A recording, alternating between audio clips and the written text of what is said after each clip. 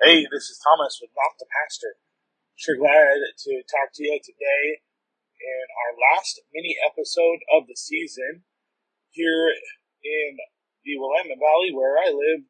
It has snowed in December. That's very unusual. Super cool though. My son, Caden, he's 3 years old, and he was so excited about Christmas this year. And he asked Jesus for snow so that we could have Christmas.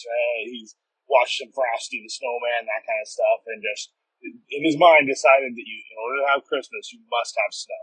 And so the night of Christmas, it was about 7 o'clock, 8 o'clock that night, and then the snow starts coming down, and he walks out on the porch, and he just gets so excited, his arms are waving.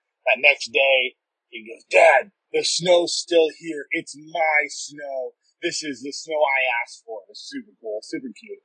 And so it's a wonderful time, but man, it is different having snow in December down here. That's a different kind of situation most of the time for us. But we're glad to have it and glad for God's provision and protection that way. I want to talk to you for just a minute about the provision of God.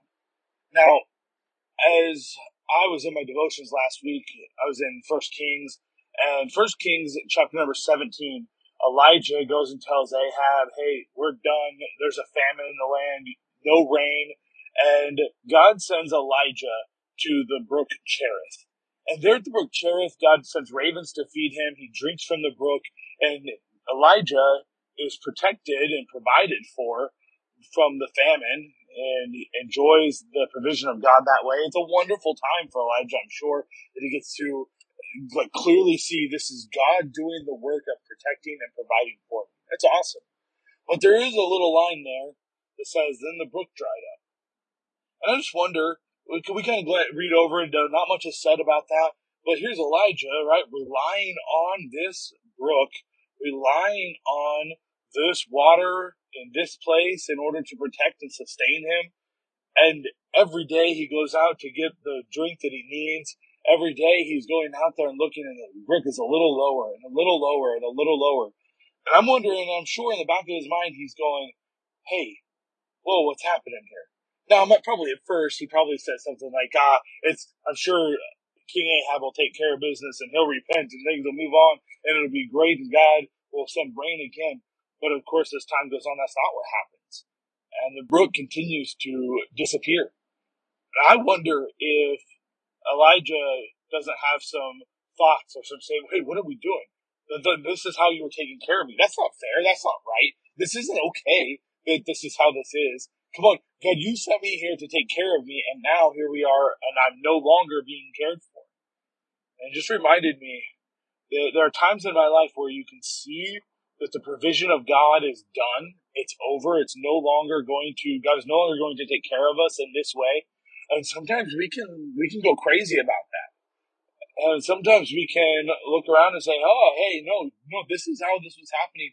What's going on?" I'm talking about we can lose jobs, finances can change, right? Situations, housing, all of these things can change.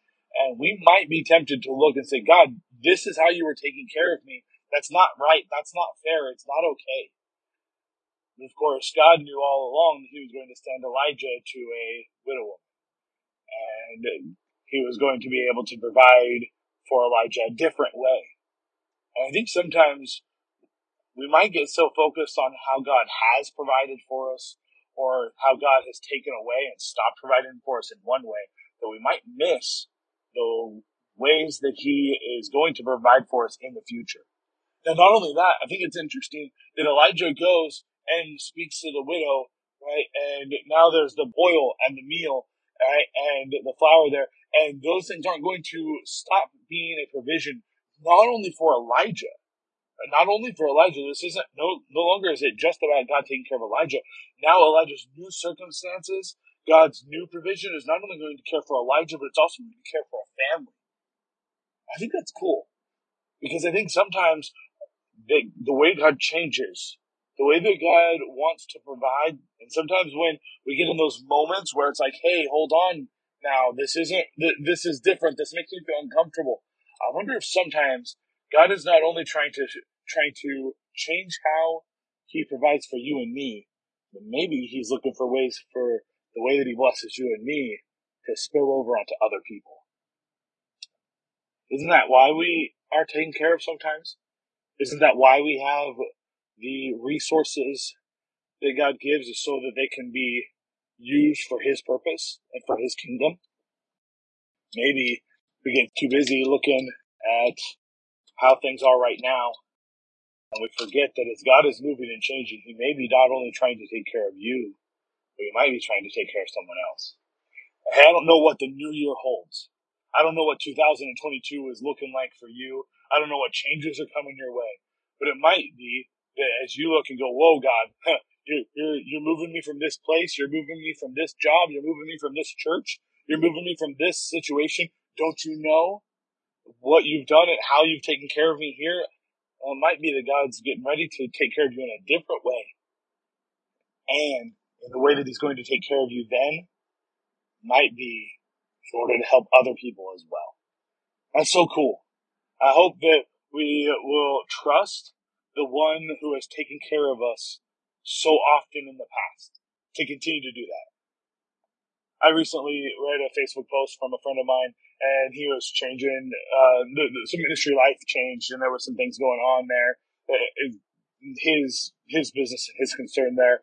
And he made this statement, though, at the end of the post, as he was trying to share his heart, and he said, I don't know what's happening, I don't know what's coming next, I don't know where we're going, I don't know how life is going to be different.